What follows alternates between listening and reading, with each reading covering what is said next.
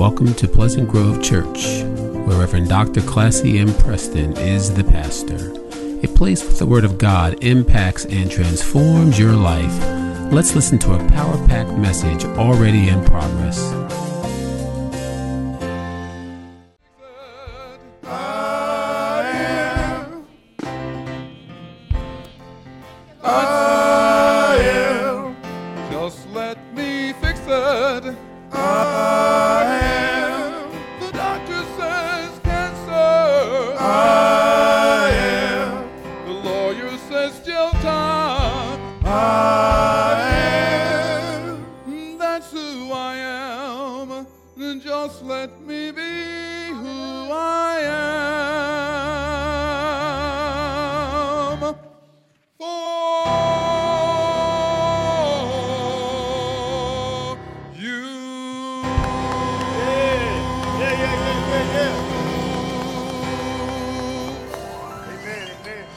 Amen. Praise the Lord. Just let me be who I am for you.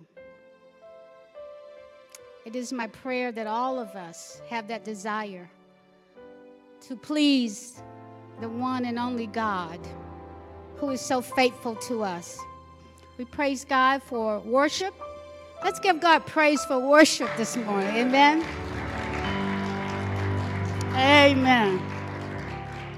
And I believe you have labeled yourself the mighty men of PGC. Is that the right name? Oh, you did that. Okay, just want to be sure. And to the mighty men of PGC, may God bless you and thank you for your contribution to worship. My scripture today comes from John, the 4th chapter, and my focus will be verse number 29. Come see a man. My. Who told me everything I ever did. Could this be the Christ? Come see a man who told me everything I ever did. Could this be the Christ? Let us pray. Most holy and everlasting God, you are awesome, and you are worthy to be praised. Thank you, God, for another week, another day, another morning, another worship experience, oh God. Thank you that COVID has not entered our body, oh God, and that here we can stand and say, just let me be who I am in you, oh God. So, Father, we don't take you for granted. We pause right now to thank you for our families. Thank you for our health, oh God. Thank you for the ability to stand on our own, oh God. Thank you for a place to come to worship you in spirit and in truth, oh God. Thank you for knowing that others love us, oh God. And Father, we thank you for repentance, and we thank you for being a God of justice and mercy. So right now, we just say thank you, oh God. And we pray right now for preaching power. You do the preaching, oh God. I ask right now that you will open up this word so that your people will see you, hear you, and know what it is you want them to do. I ask all of these blessings in the name of our Lord and Savior, Jesus the Christ, and the church said, amen. That's not amen. Amen. There you go. We can do amen. Amen. Hallelujah. Sometimes we have to be reminded of how blessed we are. Amen. Amen, amen, amen, amen. I'm glad that's the Holy Spirit's assignment and not mine. As I reflected on the life of Martin Luther King Jr., I was led to read the letter from the Birmingham jail that he wrote. Actually, in the letter, he says, Pastor Joseph, was more than a letter, it's a real book. He said here that while confined here in Birmingham City Jail, I came across your recent statement calling our present activity and untimely. Seldom, if ever, do I pause to answer criticism of my work and ideas. If I sought to answer all of these criticisms that come across my desk, my secretaries would be engaged in little else than the course of the day. And so he said, I have no time for constructive work, but since I feel that you are men of genuine goodwill, and your criticisms are sincerely set forth, I would like to answer your statements in what I hope will be the patient and reasonable terms. Dr. King said that injustice anywhere is a threat to justice everywhere. And he said that we are caught up in an inescapable network of mutuality tied into a single garment of destiny. I shared this, and I am sharing this because tomorrow we pause to celebrate the life and legacy of Reverend Dr. Martin Luther King, Jr. And it's good for us to go back to see what was his real mission, what is his legacy about, and what was he saying over 50 years ago, and what are we saying right now? He said that anyone who lives inside the United States can never be considered an outsider. You deplore the demonstrations that are presently taking place in Birmingham, but I am sorry that your statement did not express a similar concern for the conditions that brought the demonstrators into being. Dr. King said that there are 4 components to nonviolent campaigns. The first component is a collection of facts to determine whether injustices are alive. The second step is negotiation. The third step is self-purification, and the fourth step is direct action. He said that there have been more unsolved bombings of Negro homes and churches in Birmingham than any other city in the nation. These are the hard, brutal, and unbelievable facts, and on the basis of them, Negro leaders sought to negotiate with the city fathers. But good faith negotiation, which is the second step of the process, the fathers refused to meet to negotiate. So Dr. King is saying, in other words, you didn't give us a choice. We had to come, and we had to demonstrate, and we had to be a part of this movement so that we can show you the real condition of our country. At this time, we agreed to begin our nonviolent witness, and this reveals that we did not move irresponsibly into direct action. Indeed, this is the purpose of direct action, that nonviolent direct action seeks to create such a crisis and establish such creative tension that a community that has consistently refused to negotiate is forced to confront the issue. It seeks is to dramatize the issue that it can no longer be ignored. Dr. King said Socrates felt that it was necessary to create a tension in the mind so that individuals could rise from the bondage of myths and half-truths to the unfeathered realm of creative analysis and objective encounters to create the kind of tension in society that will help men to rise from the dark depths of prejudice and racism to the majestic heights of understanding our brotherhood. If you really want a blessing, read his entire letter. I like the closing where he, let me find it here. He said here that, I wish you had commended the Negro demonstrators of Birmingham for their sublime courage, willingness to suffer, and their amazing discipline in the midst of the most inhuman provocation. One day, he said, the South will recognize its real heroes. Amen. They will be the James Merediths, courageously and with majestic sense of purpose, facing jeering and hostile mobs and the agonizing loneliness that characterizes the life of the pioneer. They will be old, oppressed, battered Negro women symbolized in a 72-year-old woman of Montgomery, Alabama, who rose up with a sense of dignity and with her people decided not to ride the segregated buses and responded to the one who inquired about her tiredness with ungrammatical profanity. She said, and we know we're talking about Rosa Parks, who sat down on the bus that day, she said, "My feet is tired." She didn't say my feet are tired. She said my feet, F-E-E-T-S, are tired, but my soul is rested. Hallelujah.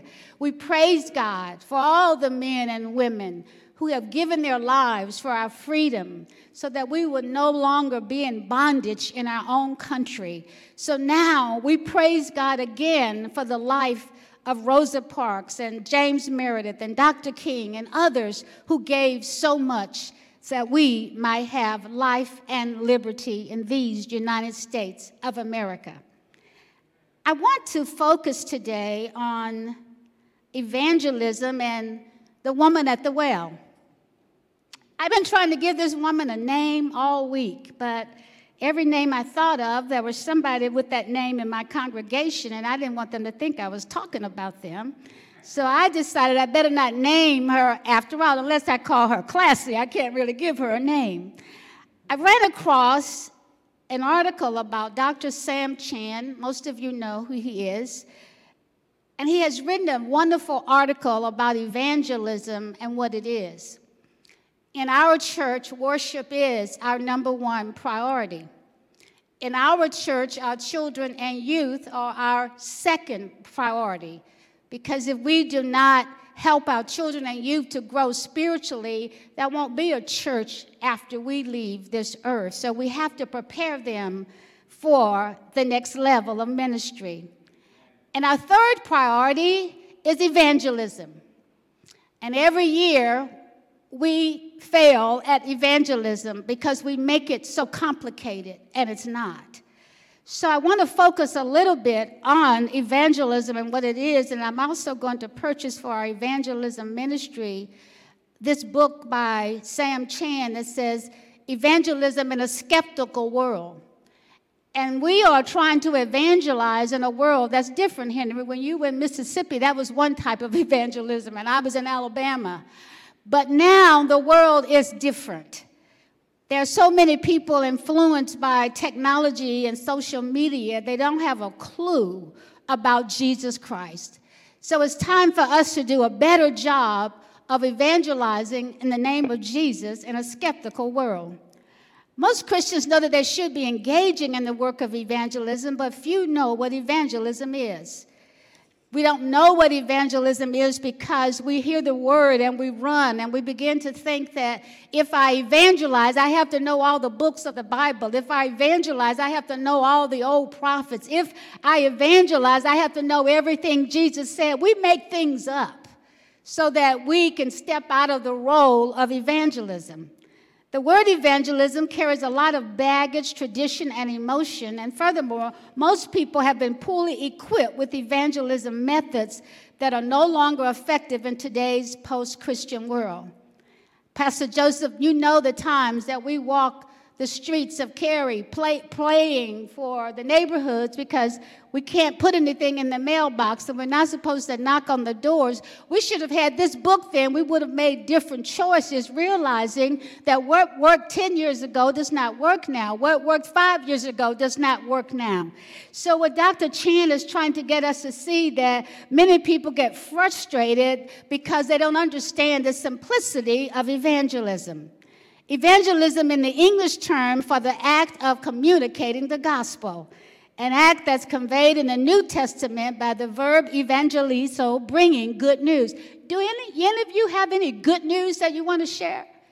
Anything good happened to you because of Jesus? Can you just give me one example of something good that has happened that will cause you to share that? I'm going to pick on Deacon Gino. Give me an example. Any good news? Yeah, come on, step it up. Any good news? I can't hear you. Any good news? Yeah, good news, good news. God is able, He blessed us tremendously at my household that now my daughter and I are able to go back to college together at the same time. And yeah. Amen, amen. And that's something we never thought would happen, but God has made it a way. So that's good news. That's good news. And why should I care about that?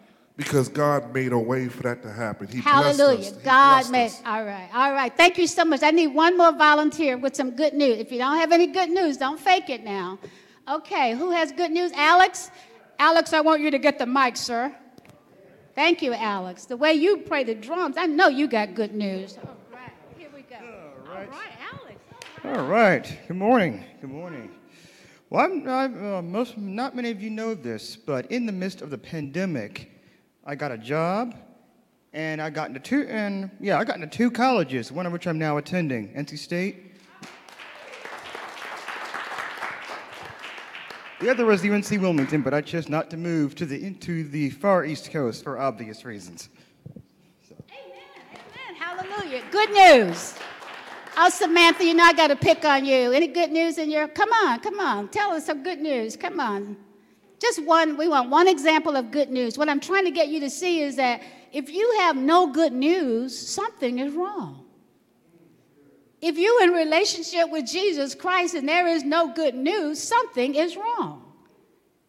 You understand what I'm saying? Okay. Absolutely. Good news. Need me to move over? Move over? Okay. Good news. Lots of things to be. Simone got a second semester of straight A's amongst the pandemic. And God is continuing to restore my husband's health. Amen. In the midst of a pandemic, I can make all A's. In the midst, I can focus and concentrate. It's not complicated, my sisters and brothers. When we evangelize, we tell our story. And nobody can tell your story like you. And nobody can share the good news about what God has done for you like you. Amen? Because it's your story. The woman at the well is a great example of what evangelism looks like. And she shows us in a very simple fashion of how she had an encounter with Jesus. And what did she do about that? Jesus, excuse me, pausing.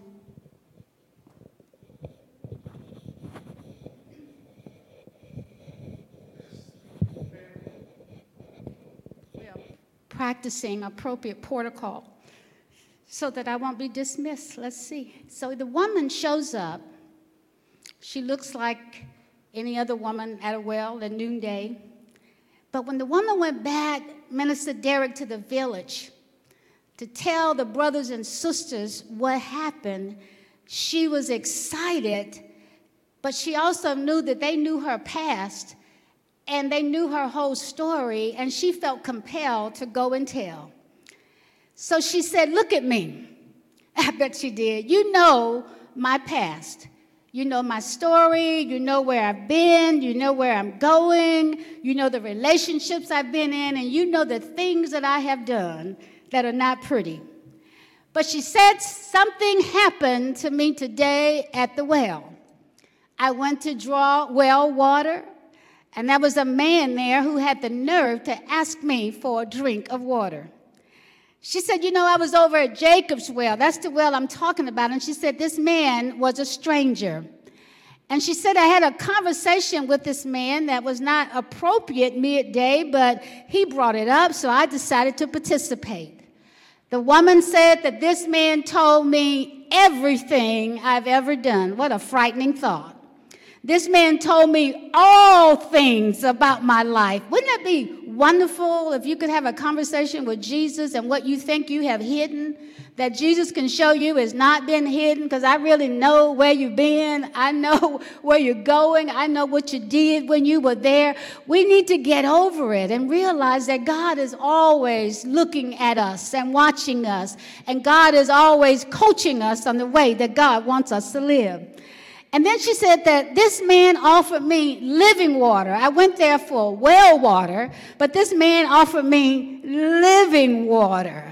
She said, I never heard of living water before, but that's what he talked about. And she said, I want you to come and see the man who told me about this living water. Hallelujah.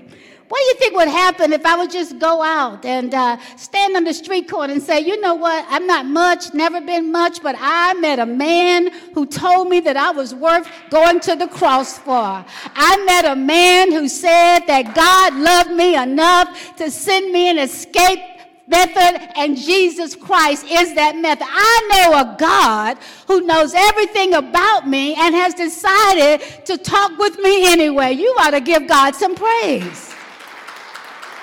I know a God who knows everything, so don't play this game with God. Realize that God already knows what you're guilty of. The Lord knows what you're thinking of right now. The Lord knows when the thoughts enter your brain that are not compatible with His will for you. The Lord knows before you ever get there. We ought to learn to give God some praise. The woman said that I left my water pot behind. And the more I read this, the more I realized is that all of us have water pots. And as we enter a new year, I'm going to ask you to ask yourself, what is your water pot? What is it that you need to leave behind in 2021 that kept you in the wrong place in 2020? Is it your attitude? Is it your bitterness? Is it your criticism of others? Is it your deceptiveness? Is it that you're so easily moved by things of the world? Is it that your faith is not what it should be? Is it that you're in relationships that are draining the life out of you, but you stay anyway? Is it that you want a better job, but you won't take the initiative to go out and look for one? Is it that you have people who don't love you or care about you and you keep investing in the relationship over and over again? What this woman teaches us is that when you leave the water pot behind, you can go forward with Jesus Christ. And she made a decision. And when we come into relationship with Jesus, we have to make some water pot decisions. We have to make a decision that I'm going to be all I can through Jesus Christ. We have to make a decision that I'm not cursing anymore. It didn't get me anywhere when I tried. We got to make a decision that I am not going to commit adultery even more. Even because God hasn't exposed me, I'm not doing that anymore. So what I'm saying is that this woman had to make a decision in that moment. And if you had to make a decision right now, Simone, of what are you going to leave behind, what would you leave behind? I tell people all the time that if you're in a relationship that does not give God glory, you need to leave it behind. That's your water pot. If a person is driving you crazy and that you're not getting any blessings at all, you need to leave that water pot behind. So the woman left and she went into town and she said, come see a man who told me all these things. She wasn't embarrassed. She was courageous. And the disciples were there. She was in town saying, come see a man. The disciples came back, and guess what they were doing? They said, Jesus, we went to get you something to eat. We have it here. Did you eat? You're working like this. The disciples stood there grumbling under their breath because they didn't even understand why Jesus was talking to the woman. They were judgmental, and they were supposed to be disciples of Jesus Christ. So how can you judge me and love me at the same time? They were standing around Peter, John, look and say, well, he looks like he's full. He looks like he's all right, but did he eat anything? And what Jesus helped them to see is that my food doesn't come from Popeyes. It doesn't come from Bojangles. My food does not come from, the Olive Garden. And my food doesn't come from Red Lobster. Jesus was saying that I have a food that's tied to my Father's will. And Jesus said that the food that sustains me is doing God's work the way that God wants me to do it. And I want you to understand is that there's something magical about God's work. It's something exciting about God's work. When you're doing what God calls you to do, you're having an out-of-body experience. That's what Brett Vincent was trying to tell us right at Christmas, that when you're doing this work, if you're doing it out of the depths of your soul in the name of Jesus, you find the energy to do it when nobody else seems to care. There's something about being in relationship with God that makes you want to do the right thing the right way every time. How many of us are guilty? We have show up, not excited, can't wait till this is over. I wish you rush on and get this sermon done because I need to make 3 stops on my way home. I don't know why she got to talk about this water pot so much, because if you went to Bible study, you would know, but you don't know. So what I'm saying to you is that if you want to be happy, sign up and do something for Jesus. And if you're doing something that you're grumbling and moaning about, quit, because God's getting no glory. And what Jesus is saying is that my nourishment comes from my connection to the Father.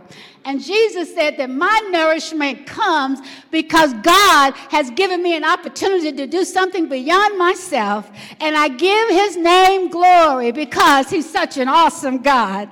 So stop being like the disciples. Yeah, they did good work every now and then, but they were still caught up in the flesh. They were still thinking about the whopper they had picked up when God wanted them to think about the water pot that the lady left behind. So we need to adjust our attitudes. Jesus said to have food to eat, you don't know what I'm talking about.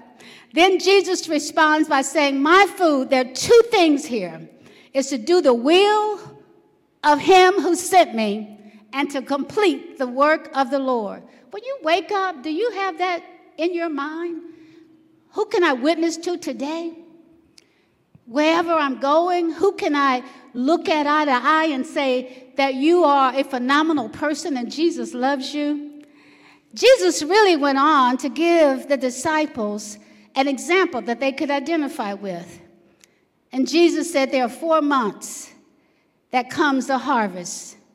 And then Jesus is saying to them in the language that they understood, Trustee Rand, Jesus is saying that there are seasons. You plant the seed, and then there's the harvest. And Jesus said the harvest is all around. And when I read that, Henry, over and over again, I realized what Jesus was saying is that a pandemic is really a time of harvest. Because when you look at the families who have been destroyed, marriage relationships have fallen apart, children with high anxiety and fatigue because of virtual learning, bankruptcy because you have no job and no money, your home is at risk, your life is at risk. If that's not a time for harvest, I don't know what is. Because if the world of darkness we live in ever need a word of hope, that is right now. If anybody ever needs to be lifted up, the time is right now. Are you participating in the harvest? How many times have you just picked up the phone to call somebody to say, I just wanted to hear your voice? How many times do you think about sending a text message to say, don't want to think, just want you to know I love you and I care about you? What Jesus was saying is that the harvest is now and that we need to take advantage of the harvest because people are suffering and we're not there yet. So what we need to do is understand that there is always a harvest, and we need to be prepared to witness the good news of Jesus Christ in the midst of a pandemic. And Jesus said, I want you to do 2 things. I want you to practice this too. Jesus said, I want to lift up your heads. I want you to look up. He said, I want you to look up. Can you practice that? I want you to look up. And Jesus said, I want to open your eyes. And what Jesus is saying is that when you look up with Holy Ghost power, God shows you what you need to see. Jesus is saying that if you look up, I say it again, with some Holy Ghost power, then God will show you what you need to do. Jesus is saying if you will look up and that you with some Holy Ghost power, the Lord can show you where the harvest is in your bedroom, in your home, in your house, in your family. Everybody saved in your family? Everybody know the Lord?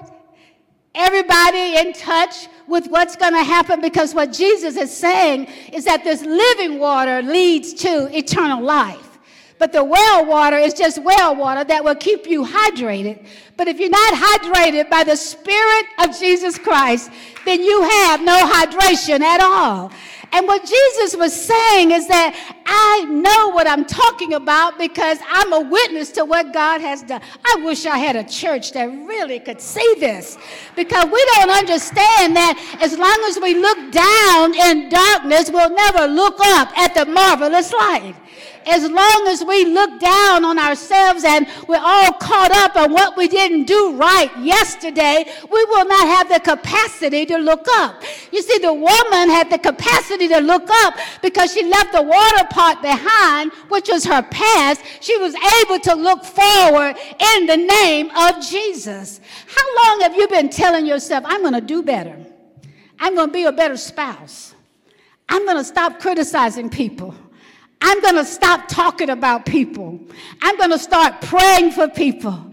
I'm going to go deliver food to the hungry. I am going to go to find out who needs a handout, who needs to ride to the doctor, who needs a prescription. See, the harvest is within you. You just have to be ready to step up and do the work that God has called you to do.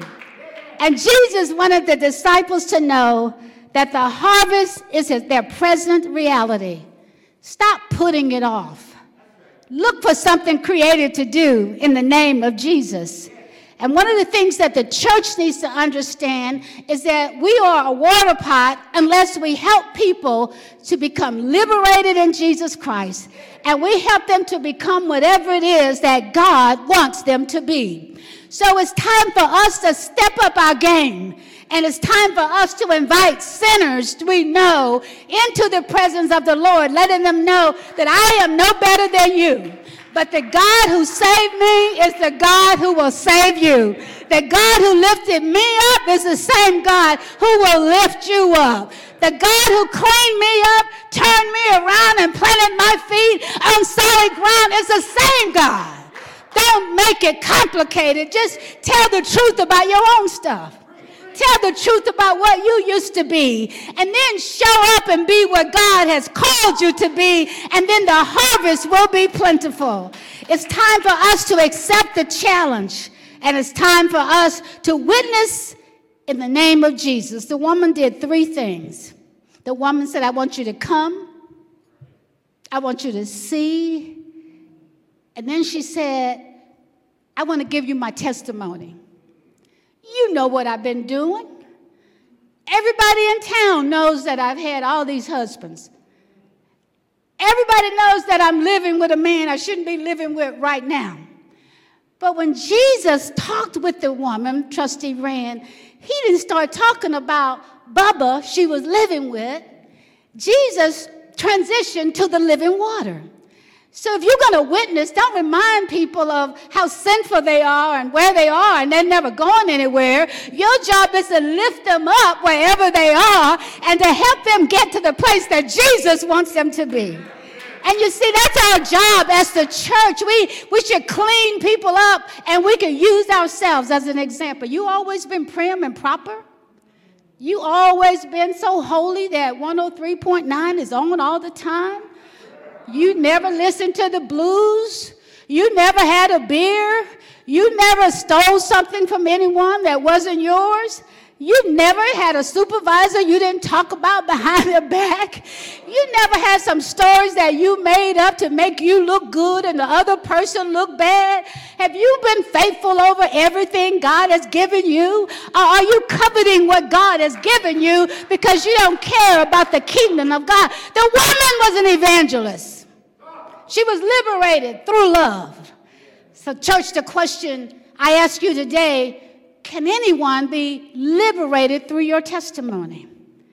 Can anyone be liberated through your lifestyle? Can anyone be liberated by looking at you and realizing the power of God? Jesus wanted this woman to know, and he gave her the perfect example of what it looks like. And I believe that the woman had an open house. I believe she probably told Bubba he had to move out. And I believe she said, I'm not doing that anymore. Because if I've already had 5 husbands and another man is here, then undoubtedly there is no satisfaction that's coming. But I believe that when she left Jacob's well and she was running through the city, she was saying, come and see. You ever had a come and see moment? You have a come and see moment when you have to get somebody to come and see what God has done for you? That's when you know you have a Holy Ghost moment. So, church, I want you to lift up your head. Open your eyes. Don't worry about my eyes. Open your eyes and be bold enough to tell God how thankful you are. Can we just do that for 30 seconds? Say, I'm just thankful, God. I just love you, Lord. I praise your name for saving me, oh God. I thank you for cleansing me of my past sins. I thank you for giving me the gift of eternal life. I thank you that I can love people who don't love me. I thank thank you, God, that you've given me spiritual food from heaven. I thank you, God, for every wonderful thing that you have done. And the word of God says that many of the Samaritans from that town believed in Jesus because of the woman's testimony. The word says, read it for yourself, that many people believed because of the woman's testimony. Who believes as a result of your testimony? She said, he told me everything I did, and I know what you've done, so he can clean me up, he can clean you up. And when the Samaritans came to him, Jesus looked at the disciples, and he said, this is your harvest. These Samaritans are coming because they want what the woman has already received. They want some of this living water. And Jesus was saying to the disciples, I got to get back to Galilee. I got to get back to Jerusalem. But the harvest is here, and the time is right for you to bear witness. And they said to the woman, we no longer believe just because of what you said. We no longer believe it just because you said it, Pastor. We no longer believe just because you preached it. We believe because we have seen it for ourselves. And when you see it for yourself, when I was on my deathbed and I knew that I couldn't get up in my own physical strength, and the Lord rose me up, you don't have to give me a testimony. I can tell you that when I could not help myself, that God sent me an angel of mercy to lift me up and to get me where I wanted to go. But they said to the woman, yes, thank you for telling us, but it's one thing to believe and it's another thing when you see for yourself. It's another thing when you can shake off the dust and know that God has cleaned you up.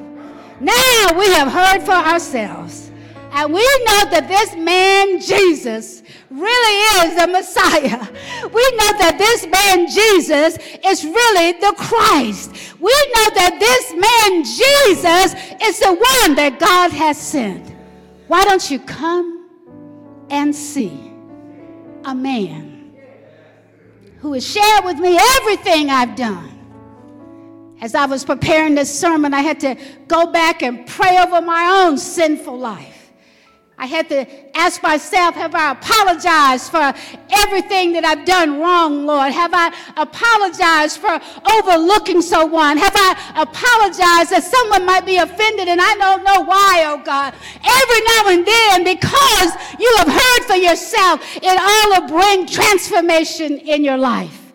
Because the Lord wants us to come and see the salvation of the Lord. As the men come, I want to ask you, when is the last time you extended an invitation for someone to come and see? Don't say, come and hear me sing or come and hear me preach. Come and see a man that told me everything that I have done.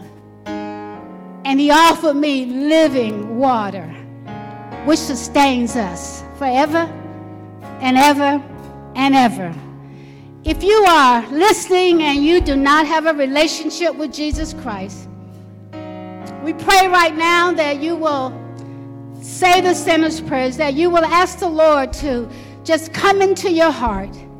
Confess with your mouth that Jesus is Lord and you shall be saved.